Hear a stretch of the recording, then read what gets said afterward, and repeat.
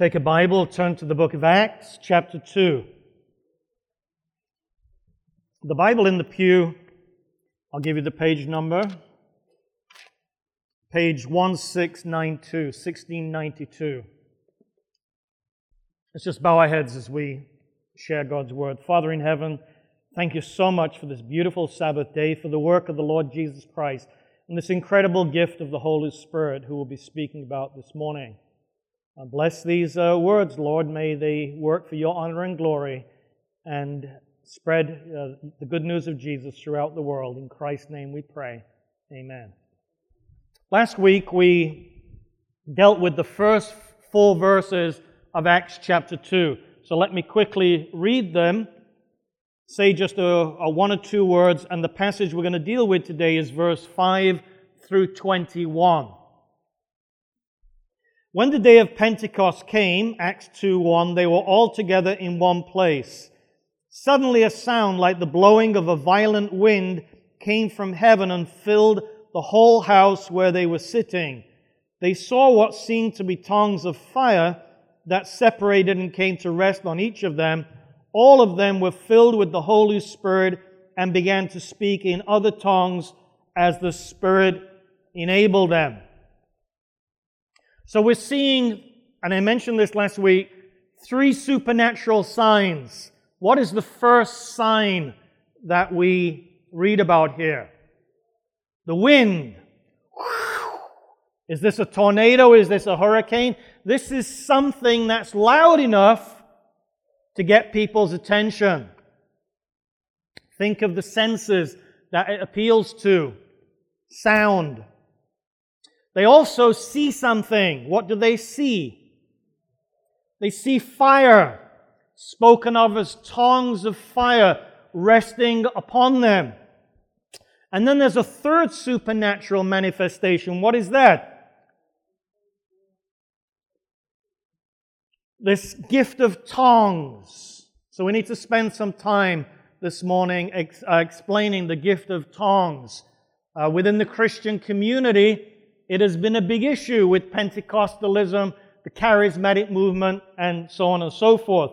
So they have this gift of tongues, or many of you in your margins of your Bible will have languages. So what is happening here is on the day of Pentecost, celebrating these feast days in Jerusalem, Jews coming from all over the world. Remember, the Jews were dispersed through different parts of the world, and representatives are coming together. Some think of it as a reversal of what happened at Babel, or Babel. What do you say, Babel? I say Babel. Let's not argue over the B word, but just understand God is, in a sense, reversing the curse. The blessing of Pentecost is reversing the curse. And God is going to, something new, very new is happening here. God is going to take the message of the Lord Jesus Christ global. It had always been His intention.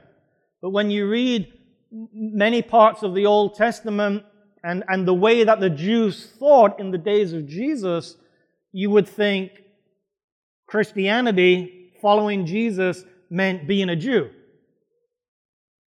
And that's how many of them thought. And all of the discussions we're having in the book of Galatians, for those of you that are studying that early in the morning, revolve around this same issue. Do you have to be a Jew to be part of God's family?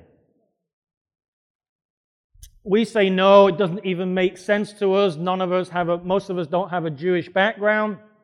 And we know that we're believers, and hopefully we know that the Holy Spirit lives within us.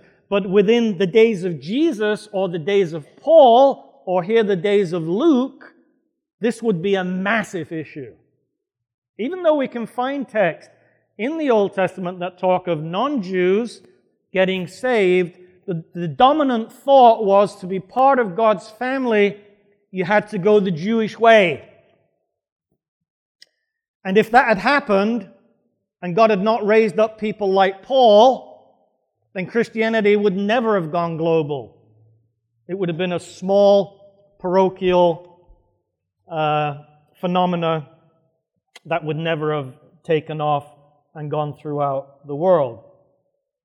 Okay, so we have these three signs, and the emphasis that Luke gives is on the language part of it. He tells us not a whole lot about the wind, very little about the flames, but an awful lot about language and speech. That's where the emphasis is. And as I said, primarily in this context, that means the gift of foreign language. Why? To spread the good news of Jesus Christ. Remember the key text in Acts 1:8, "You shall be my witnesses."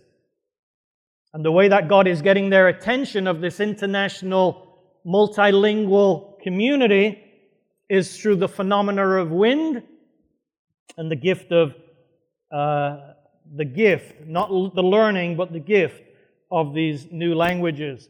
Verse 5, "Now there was staying in Jerusalem God-fearing Jews from every nation under heaven." Representation here. We're not talking of representing American Indians and Eskimos and all of that. This is the known world to this community. You had representatives. When they heard this sound, a crowd came together in bewilderment, because each one heard them speaking in his own language. It got their attention. It freaked them out. How is it possible that these Galileans, of all people in Jerusalem looked down on the Galileans? Jerusalem sophisticated, Galilee unsophisticated. Jerusalem educated, Galilee uneducated. Couldn't even speak properly in Galilee, apparently, from what I've read. And here they're not only speaking a foreign language, they are speaking well. The gift of speech, is it a precious gift? Oh yeah. Ellen White talks a lot about that. She actually says that from this point on, the language of the apostles was refined continually.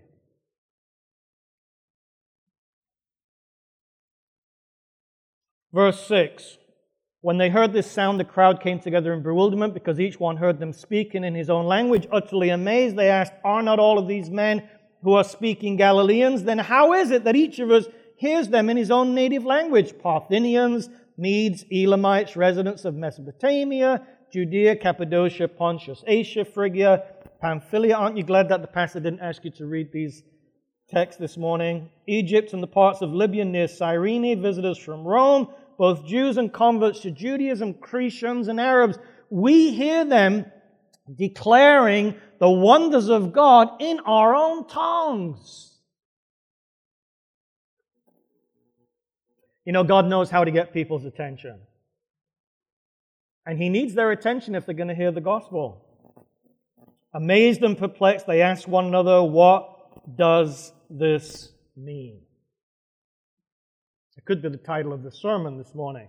What does this mean? What is the significance of Pentecost? In fact, I think last week I gave you 4 options of what Pentecost could possibly mean. Well, let's see what Peter thinks. But before we do that, some, however, made fun of them and said, "No, they've been hit in the bottle. They've had too much wine." I've just been in with the Spanish. I stagger around like a drunk, and I tend to have more fun with them than I do with you guys. But I said, "How many of you can remember being drunk?" And they all looked so innocent. But there were a few drunkards in the audience.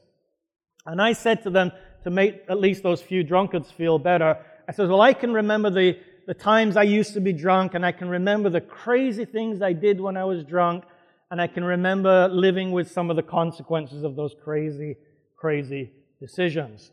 What does Peter say? Does Peter say they've been hid in the bottle? Peter stands up in verse 14 with the 11, raised his voice and addressed the crowd.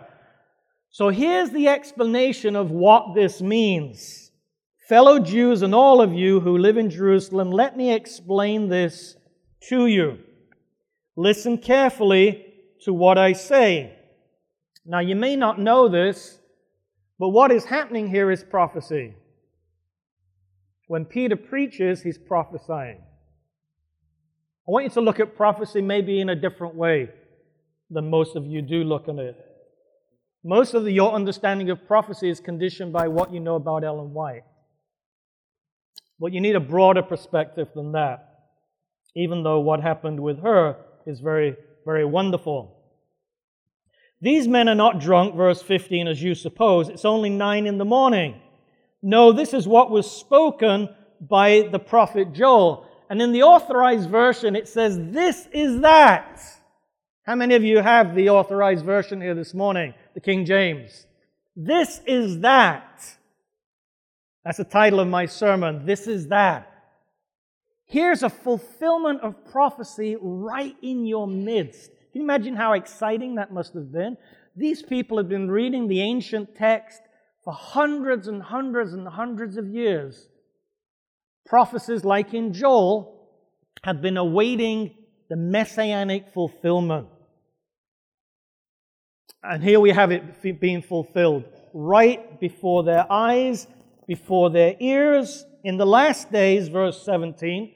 Now, last week I asked you, when did the last days start? Some say 1844, some say 1798, but we say at the Anderson Church, when?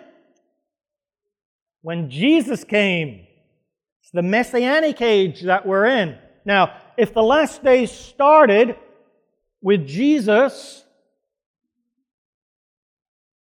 and they continue for how long? Until Jesus comes back, then Paul and Peter and Jesus lived in the last days, right? And Ellen White lived in the last days, and you lived in the last days, right? The last days is a long days. From our perspective, is a long period of time. And of course, it ends when the Lord Jesus Christ comes back. So let's see what happens in the last days.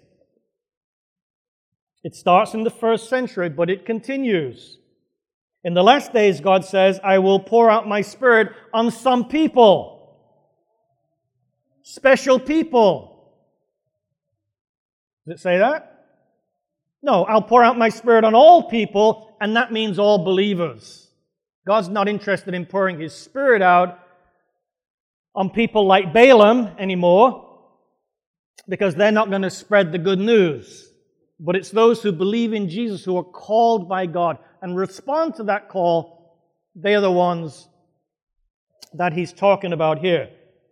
And of course, implicit in that is not just Jews, though He may not emphasize that to a Jewish audience. I'll pour out my Spirit on all people.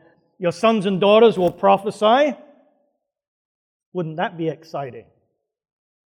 Church is not boring anymore. They're prophesying. They're seeing visions. They're dreaming dreams. Even on my servants, both men and even the women get in here. How can the women get in on this? They couldn't even testify in a court of law. Their witness was worthless. They're likened to wild dogs.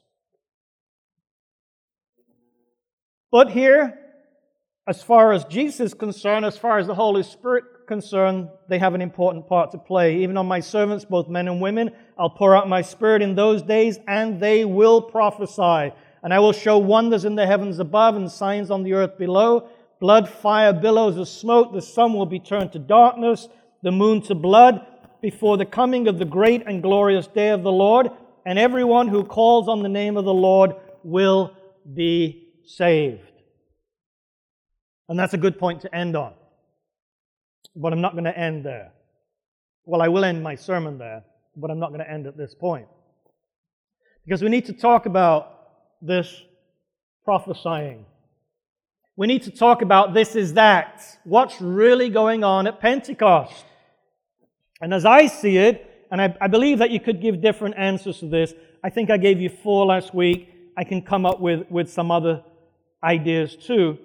But it seems to me that what we have here is, do you remember Jesus when He was resurrected from the dead? Was He in body form or was He in spirit form? He was in body form. And because He was in body form, He's in one place at one time. Right? So in that sense, his ministry is limited. So he goes up, we read that in Acts chapter 1, he goes up in bodily form to heaven. We know that he's been accepted by the Father because he's been raised from the dead. We know he's been accepted by the Father because he ascends up to God in heaven, right? So we never want to ever give the impression to anyone that Jesus has to persuade the Father to be gracious to us. And we did talk about that on another occasion. So Jesus goes to heaven.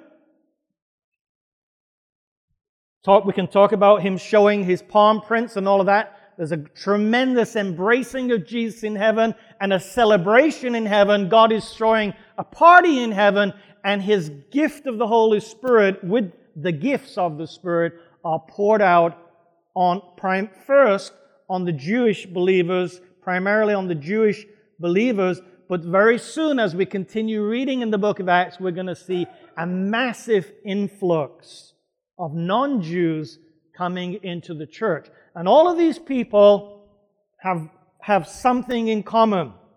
They have faith and trust in Jesus Christ. Is that what we have this morning? We come to God not trying to prove anything to Him. We come to God with the empty hand of faith. And God puts the gift into the empty hand of faith. The gift of the Lord Jesus Christ. And here we're talking about the gift of the Holy Spirit. But what does the Holy Spirit do? The Holy Spirit is given to spread the message of Jesus. When you go into the Gospel of John, chapters 14, especially chapter 16, Jesus says, "It is to your advantage that I go away." That was incomprehensible at the time to the disciples. It's to your advantage that I go away, because when I go away, I will send the gift of the Counselor, of the Holy Spirit on planet Earth. So that's what's happening in these verses that we are reading about. God is sending this great gift of the Holy Spirit. And what's the importance of that? Well, I'm sure there's much importance in many ways, but one of the importance is it gives the presence of Jesus a global emphasis. Father, Son, and Holy Spirit always work in total harmony. There's no separation. We distinguish, yes. The Father's not the Son is not the Holy Spirit. So we distinguish, and that's important to do that.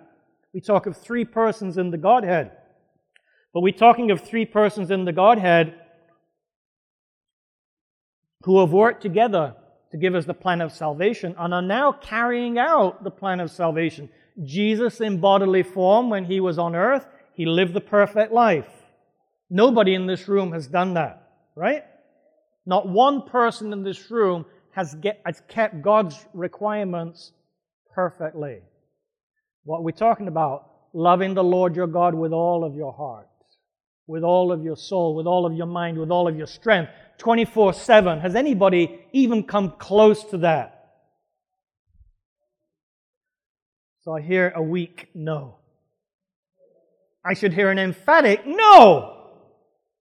And those who can say an emphatic no are going to embrace with open hands the gift of the Lord Jesus Christ. And His perfection is going to be added or given to them as their perfection. His righteousness becomes your righteousness. So the life He lived, the death He died, His resurrection, His ascension, His coronation, His exaltation in heaven, all of this is part of God's plan.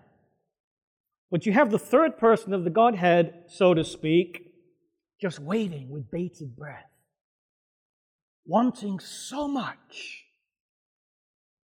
till Jesus has finished His work so He can begin His work on the earth. What is His work? To exalt the Lord Jesus Christ. Here's one of the big mistakes of some of our Christian brothers and sisters who have laid a wrong emphasis, maybe a wrong emphasis on the Holy Spirit. And the fact they've laid an emphasis on the Holy Spirit is good, But you also have to remember, as you're laying an emphasis on the Holy Spirit, that He is given to lay an emphasis on the Lord Jesus Christ's work when He was on earth. And Jesus says when He was here, the emphasis is to be on God the Father.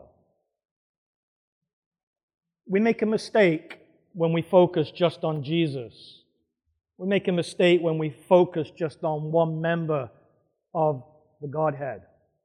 Father, Son, Holy Spirit, all working for your salvation and for my salvation. And hey, to get people saved, if God needs to do some supernatural work, such as this tornado wind or hurricane or whatever it was, this loud noise of wind, is the Holy Spirit wind? You've got to think a little bit when Pastor Mason preaches. Is the Holy Spirit wind? No. The Holy Spirit is the third person of the Godhead. But this manifestation, this supernatural noise that they heard, gets people's attention. These supernatural languages gets people's attention. They're hearing something, they want to check it out. And Peter is going to be anointed by God to be the spokesman and say, hey, this is the meaning, this is that. Verse 16 of chapter 2, Authorized Version, King James Version. Don't you love the King James Bible? Actually gives me a title of a sermon. This is that. What's the significance? The presence of Christ comes to His people and it goes global. No longer is it feeling and touching Jesus for a few apostles or a few disciples. Here it's the 120 that are anointed by God. Soon it will be 3,000.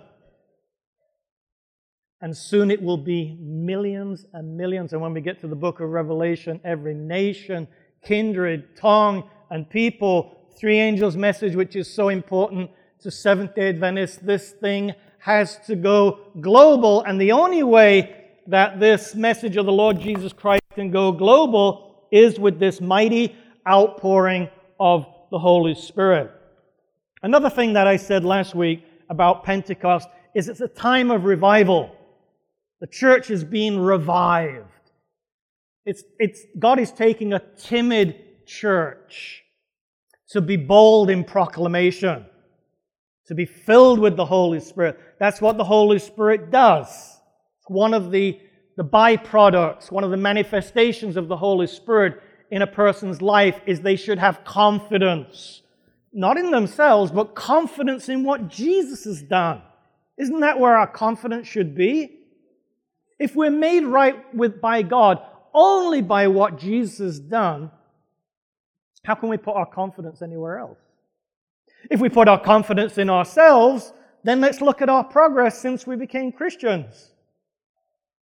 Those of you that are Christians here this morning and believers in the Lord Jesus Christ, have you kept His commandments 24/7? Have you ever done it for 24 hours? What about 1 hour?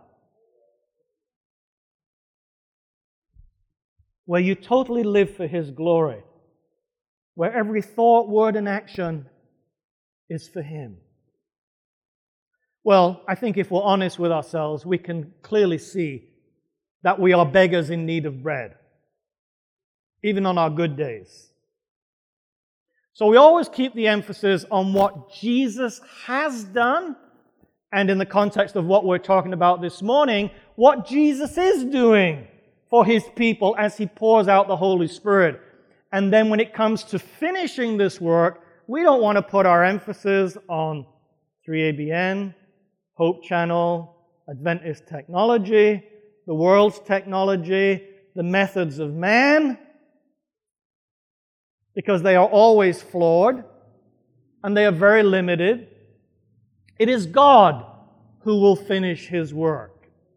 And there will be, as there was a mighty revival in the first century, and as we work our way through the book of Acts, we will see many Pentecosts.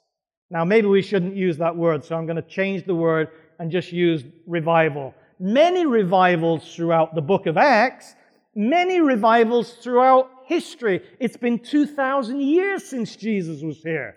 Has the Holy Spirit not been doing His job? Has He been asleep? Is the Holy Spirit asleep in the Middle Ages? No, God is working, and then God has manifested Himself in many, many ways. But before Jesus comes back, there will be a mighty outpouring of the Holy Spirit. When we talk of the Holy Spirit and the work of God, it is more something to be experienced than to be just intellectualized. Now, you do need to study. You do need to show yourself approved. It can at least help you not fall into the trap of heresy. But most importantly about God, the most important thing is that we should experience His presence. And when you and I know God, when we experience God in a personal, intimate way, we can truly say the Holy Spirit's doing His work. And we have something to share to a dying world. Did you notice that last verse, verse 21? Everyone who does what? Everyone who calls on the name of the Lord may be saved. If they're good enough, will be saved. See how confident the text is? See how confident Peter was? This was the timid Peter, the man who was hiding away. They were all hiding away. The man who had denied his Lord. Can you see how he's been transformed? I don't want to use the word converted because I think that's a misunderstood word. I believe he was converted before he denied his Lord. But now we can see a man that is empowered by the Holy Spirit. And he has something to say. He has a lot to say. And the important thing is you have to say the right thing about the Lord Jesus Christ so people can get saved. That's important that people get saved, is it not? Shouldn't the resources and the time of the church be spent on how can we get people to Jesus? That should be our burning passion.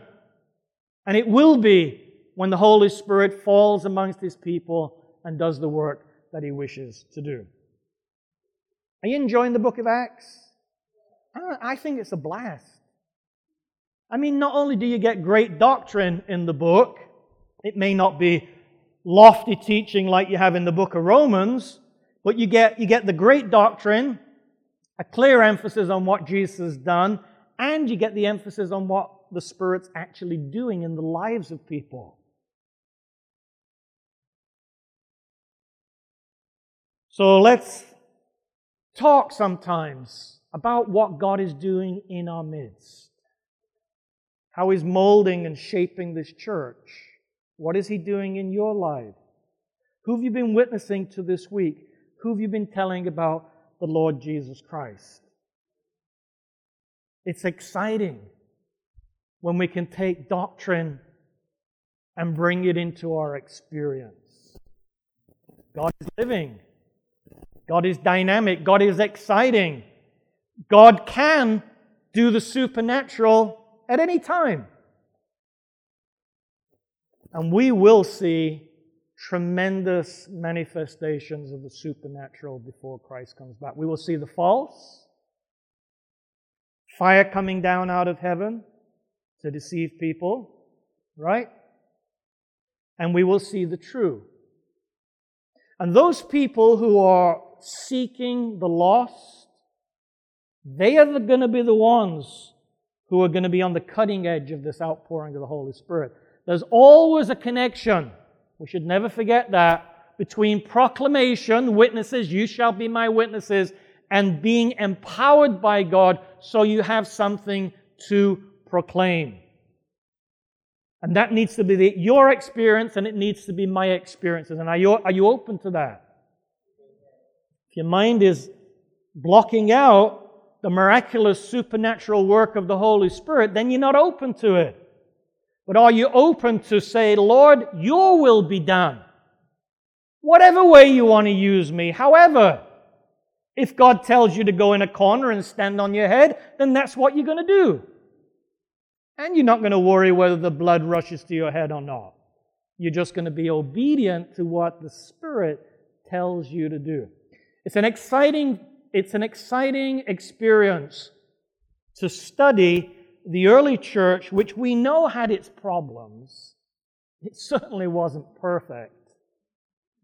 But despite the defects of the individuals, for example, Peter, or the church members, God worked powerfully through them. And in a relatively short period of time, this gospel of the Lord Jesus Christ went to the then known world. And you and I wouldn't be here today if that hadn't happened. So let's thank God for His goodness. When we study next week from verse 21, verse 22 onwards, we will see more manifestations of the Holy Spirit. And what I think we're seeing is a pretty good picture of what God's church really should be like. So let's study to show ourselves approved. Let's receive the blessings, the daily anointing of the Holy Spirit, the baptism of the Holy Spirit. Ellen White speaks so much about many of these areas that we're touching on here. And obviously, it was an issue with Dr. Luke. Let's pray. Gracious God, we thank You for the exalted Lord Jesus Christ, and we thank You that He's our representative in heaven, our high priest. We can go to Him with all of our concerns, and Lord, there's some heavy loads here this morning. We have people like Ted who have passed away, but they've passed away in Christ. And so we thank You and we praise You for the life that they lived and what You did through people like Ted Moore and people like Joe and others that we've lost recently. But Lord, here we are this morning. It's another Sabbath day. It's another opportunity. Help us to grasp our opportunities and learn how to work with You. And Lord, may Your Spirit just anoint every person in this building this morning. May there be revival. May there be reformation. May there be victory over sin. May there be all the good gifts and qualities of the Holy Spirit in our lives. For we ask this in Jesus' name. Amen.